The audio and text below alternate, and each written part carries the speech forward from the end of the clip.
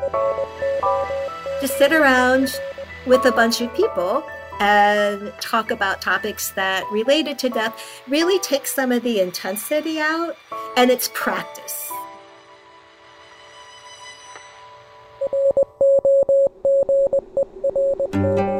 Hi, I'm Bobby, a certified caregiving consultant and educator. I work one-on-one with family caregivers to help them respond to sometimes confusing and sometimes frustrating behaviors that come with a diagnosis of a dementia. And I'm her husband, Mike, and I'm a certified caregiver advocate and a certified music therapist. And this is Roger That, the podcast dedicated to guiding you through the haze of dementia. Our goal is to focus on the caregiver, offer some practical insights, and share some emotional support. And hopefully we'll share a laugh or two, because we all know laughter's the best medicine. And don't forget the wine, Mike. Speaking of good medicine, there you go. Right there. What a combo. Yeah, and see the smile and the laugh already? Yeah, there you go. You know, when my dad came to live with us, we sat down at his urging and talked about an advanced medical directive for him. About 6 months prior to his passing, knowing what his wishes were, we were able to do all the arrangements for him so that when its time came, we didn't have to make any decisions and we could just start the grieving process immediately. Absolutely. And that was a big help when the end actually came. And, you know, I think I've mentioned this on the podcast before, going to see my doctor and being asked if I had an advanced medical directive. And my question to them was, do you only ask this of old people? And they kind of laughed and said, no, we ask that of everybody because you never know. You know, there's car accidents, there's illnesses, you know, you don't have to be an old person, but you do need to have your wishes known to other people. So this is a very important subject, which brings us to today's guest, who is an end-of-life acupuncturist and hospice volunteer. Her experience with suffering at the end of life led her to involvement with Compassion and Choices, a national organization whose mission is to improve care, expand options, and empower people to chart their end-of-life journey. She facilitates death cafes and encourages early conversation about the end-of-life wishes before a medical crisis occurs. It is her hope that conversations such as these result in a better death experience for everyone. We are pleased to welcome Sharon Crowell. Sharon, thank you so much for being with us and being willing to talk with us and our listeners about this difficult time. We all have this idea in the back of our head, yes, we're going to die someday, but it's always way off in the future, and we don't want to deal with it now. But what we found between the difference when Mike's mom passed suddenly and nothing was in place to when his dad passed and everything was in place made it so much, I guess easier is not really, it's never easy, but easier for somebody who's grieving the loss of a loved one to have everything in place. So welcome and thank you. Thank you for having me. So Compassion and Choices, that definitely is their mission, to encourage early conversation. And in fact, we talk about, when we're talking about putting together advanced directives, the 5 Ds. So you want to get them in place and then review them every decade. Review them if there's been a divorce, very important. If there's been a new diagnosis for the person, if there's been a decline in the functionality of the person. And finally, it's nice to review your advanced directive after you've experienced the death of somebody close, be it a family member or a friend, because that can really inform you of things that worked well, things that might have been better, how you might want to change what you have put in place for yourself. You know, this is really timely. I was talking to someone on my caregiver support group yesterday he was with our group from early onset of his wife's dementia to end of life. And one of the things that he was sharing yesterday was the need to redo the advanced directive, to redo the will upon his wife's death. And, I thought, well, she has passed. Why did they need to change anything? Because she's not there anymore.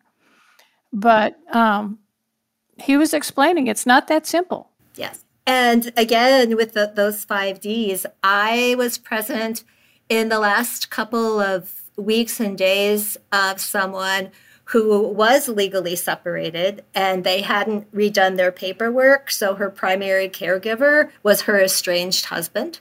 And they had not actually, been together in any kind of relationship at all for over a year. So that was an uncomfortable situation for everyone. So, yes. So what are the 5Ds? Yes. I wanted to let your listeners know that one of Compassionate and Choices goals is to actually work to make the end-of-life experience easier for people who are living with dementia. And they have 2 tools that you can download from their website. One is called the Advanced Directive Addendum, the Dementia Provision. And this is a document that, as you mentioned, Bobby, should be discussed early on. It's a matrix. So on the vertical axis are all the dementia markers, starting with I've forgotten my past, but I recognize the people that come and visit me, all the way down to I'm unable to feed myself or go to the bathroom by myself. And then horizontally are the care interventions that you might want at each of these stages of the progression of the disease. So I want to live as long as possible, all the way to the other end of the axis, which is no interventions at all. Let nature take its course. So that's a tool to think about for any of us, what we might want in that situation.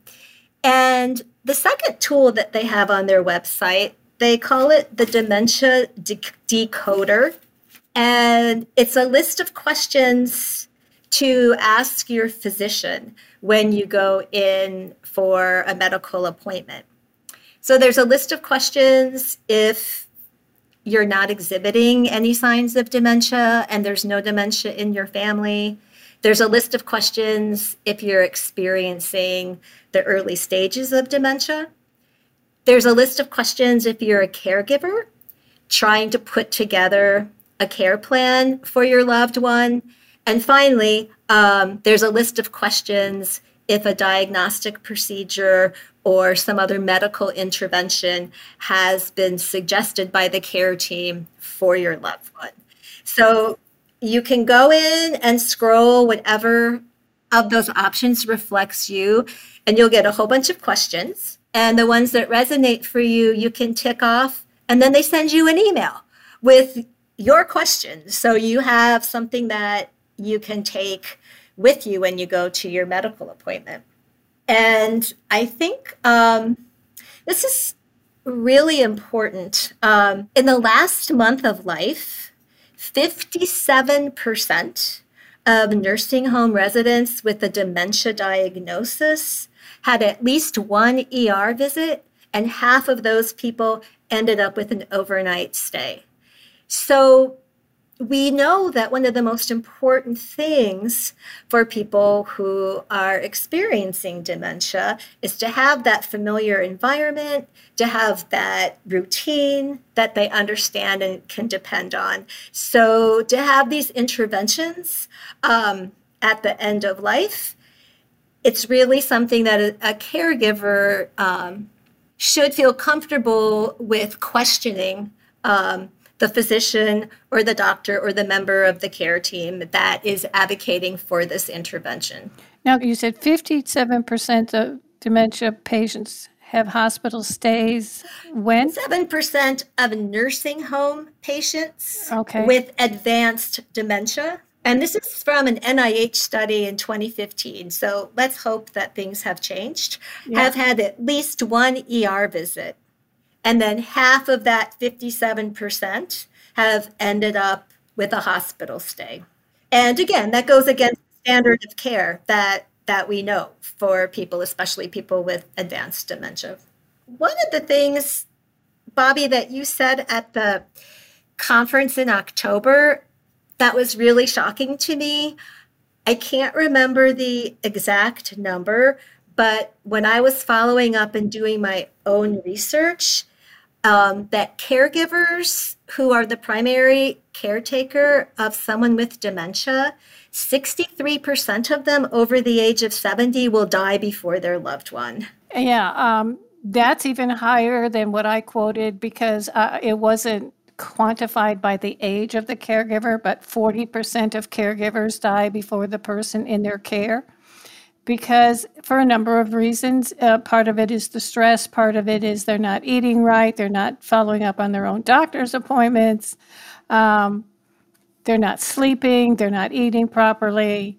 I actually do a presentation talking about the collateral damage to caregivers that does not get the attention that it needs because people think of caregivers, unfortunately, many times as having it easy. They get to stay home. Eat bonbons.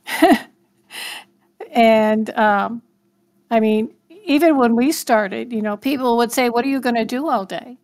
And because unless you've done it, most people don't know anything about taking care of somebody that is so impaired that you're on call 24/7, 7 days a week for years, and what a toll that takes on you. It's a shocking number. Yes. I mean, whether it's 40% or 63, it doesn't matter. It's a huge number.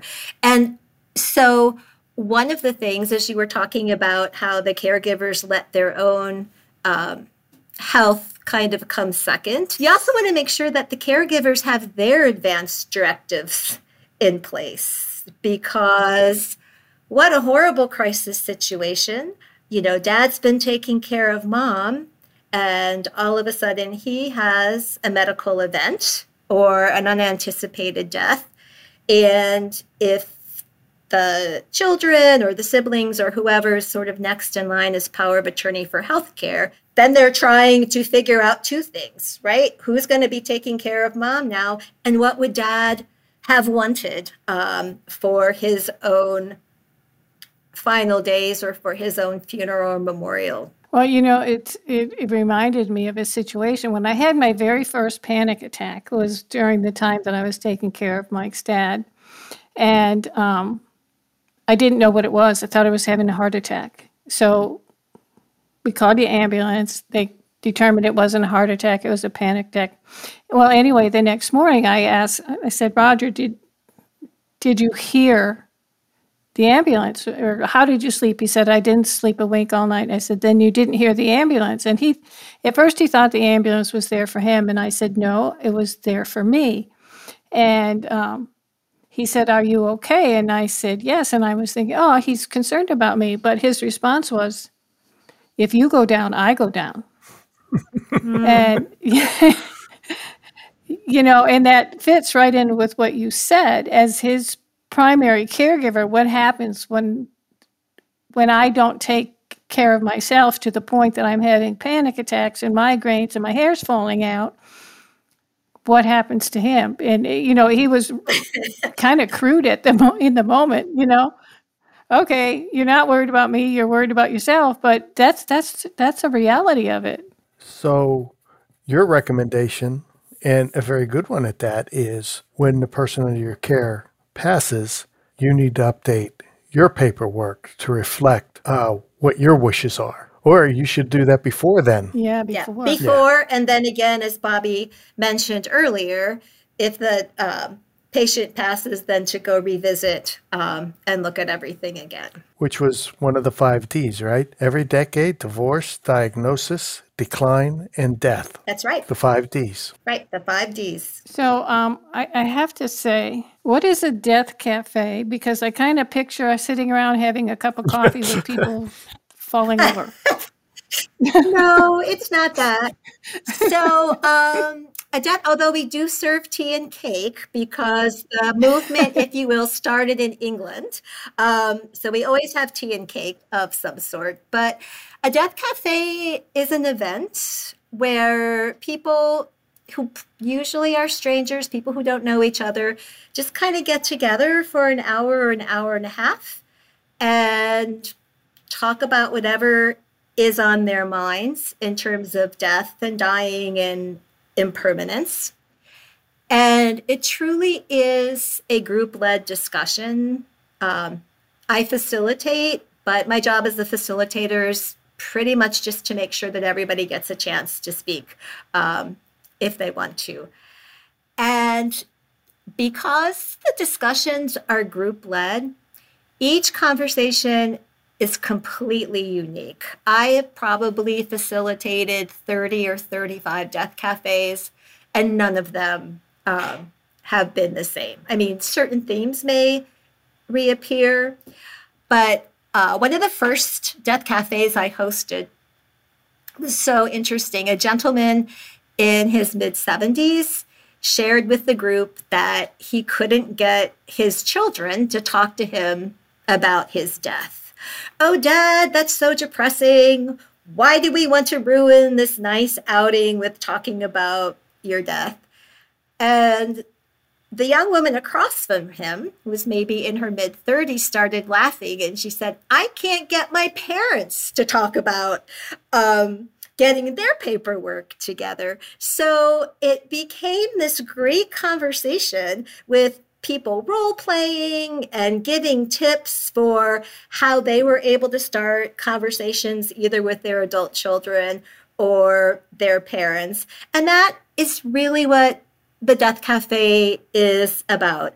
Sharing information, talking about death in an informal environment as a way of sort of normalizing it. Because, you know, as you said earlier, Bobby, we all know that we're going to die. So to sit around with a bunch of people and talk about topics that related to death really takes some of the intensity out, and it's practice, you know, so you can practice with a group of strangers talking about death, and then that makes those conversations a little bit easier with your friends and family. So it's very much like a support group. This was an interesting group. There were maybe 4 or 5 people in their 20s. And then there were a bunch of people in their 70s and nobody in between. And the conversation came about how has social media changed the grieving process? Fascinating. You know, because the older people were talking about, you know, going to the home and bringing the casserole, and everybody, you know, shows up at either the memorial service or at the burial. And the younger people were talking about how that experience was completely different for them. Texting about their grief, working through the grief process through social media. So, you know, like I said, when I go to facilitate, I never know what's going to happen. I never know who's going to be there. I've hosted death cafes with 2 people, and I've hosted death cafes with 40. It just all depends. So I'm surprised to hear, and probably because I'm in my 70s, that the younger people don't do the take the casserole. I mean, you know, because they've seen it happen throughout their lives, and also, you know, food is just such a comforting way of saying I care. That surprises me. Well, maybe it shouldn't, but it does. You know, it was just a small sample size in one conversation, but even sending a text message of condolence versus a handwritten note, like how does that appear to the surviving person, you know? Well, I have to say that it's often surprising to me that the way that friends and family members are informed that somebody has died is on social media rather than phone tree. Taking the time to make a phone call. That just, yes. And that I see a lot in younger people. is a way of making that announcement. But there's an awful lot of stuff on social media that maybe shouldn't be there. But it just seems no matter how you get the information, it's going to be shocking. But to read it in a Facebook message that could, be way down on your feed, and maybe you don't see it. Right. Yeah. Right. I digress, but yes. And given where we are, in Northern Virginia, there have been some very interesting conversations around cultural traditions in terms of how, different cultures, different religions do the end of life, have the mourning period, what are different ideas about how a body should be buried or not. And some of those conversations have been very, very interesting as well. So anybody have a chance to go to a death cafe, I would totally recommend it. It's very easy to find one. www.deathcafe.com and enter your zip code. And if there are any death cafes that are in your area, they will pop up. So this is a national program? This is international. There's actually 82 countries that host death cafes now, and there have been over 15,000 death cafes held.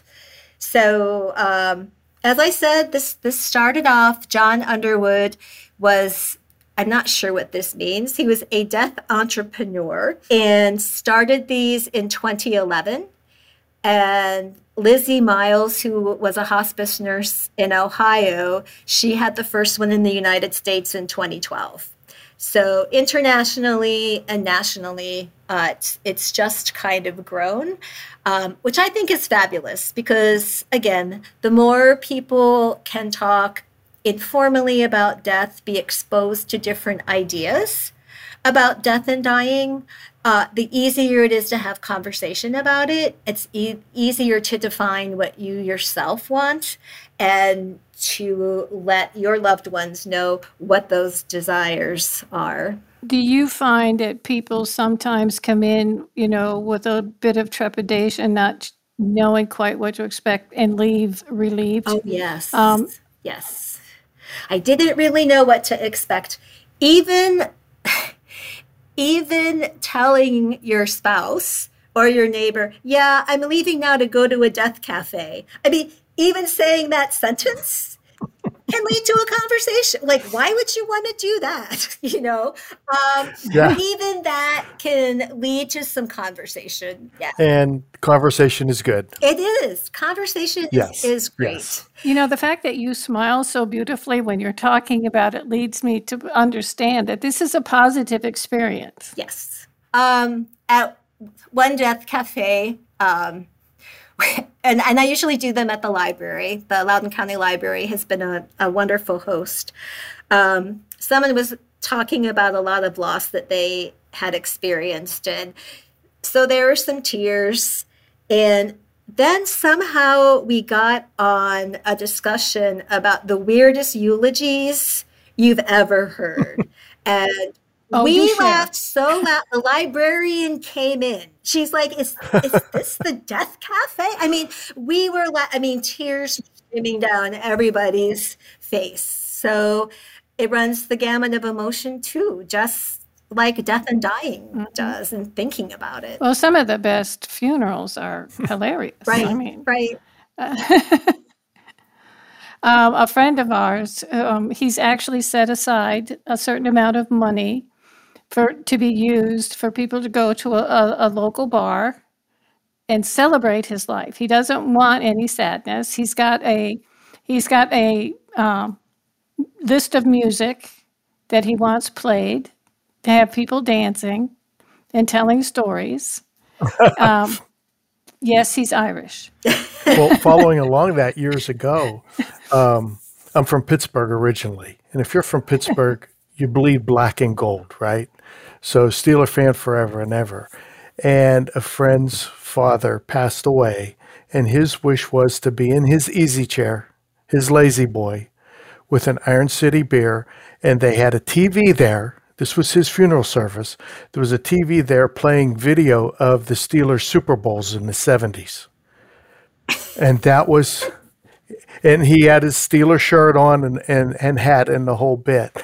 So yeah, I've actually seen one of the head scratchers, but that's what he wanted, and people said, that is him, that is who he was. And, that's celebrated him. Well, Mike, and right. And so, one of the things with Compassion and Choices and some of the other resources is to be able to die or create your dying experience that reflects who you are, your values, your priorities, how you live your life, not someone else's ideas about how it should be. And we only get that if we have these conversations. So talk about it. Talk about it. Well, Sharon, it's been an absolute joy talking to you about this. I, like Bobby, was sitting there scratching my head saying, Death Cafe, oof.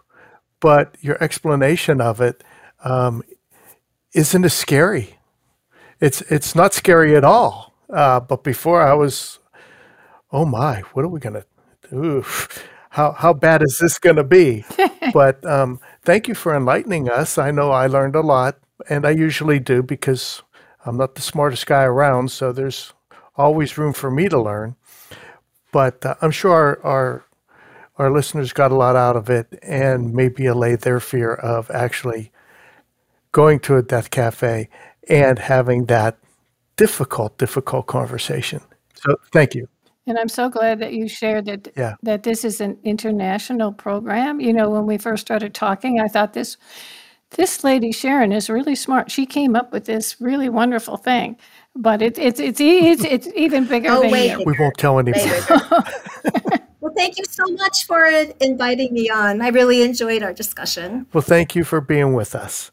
So, finding out that it's international and that there's actually a place where you can go to find it with deathcafe.com, and plug in your zip code, you can find something like that. That's a big takeaway. Absolutely. And the reminder that, these documents that we have in place need to be changed.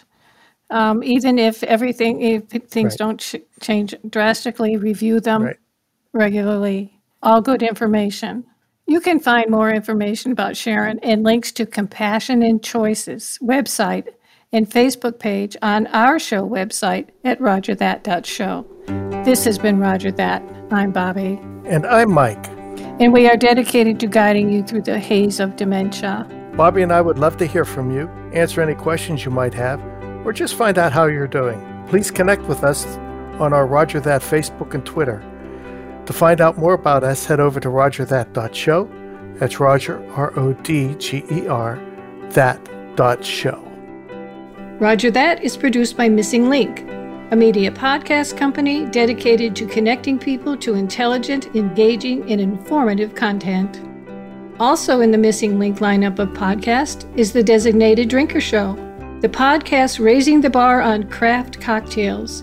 Here you meet interesting folks, enjoy boozy banter, and learn how to make craft cocktails from a master. And if you're looking for a whole new way to enjoy theater, check out Between Acts, an immersive audio theater podcast experience. Each episode takes you on a spellbinding journey through the works of newfound playwrights, from dramas to comedies and all those in between. Find Missing Link's League of Podcasts on Apple Podcast, Spotify, or wherever you find your podcast. Please don't forget to subscribe, download, and review the shows, as your review helps our show reach new audiences. To find out more about Missing Link, visit missinglink.company.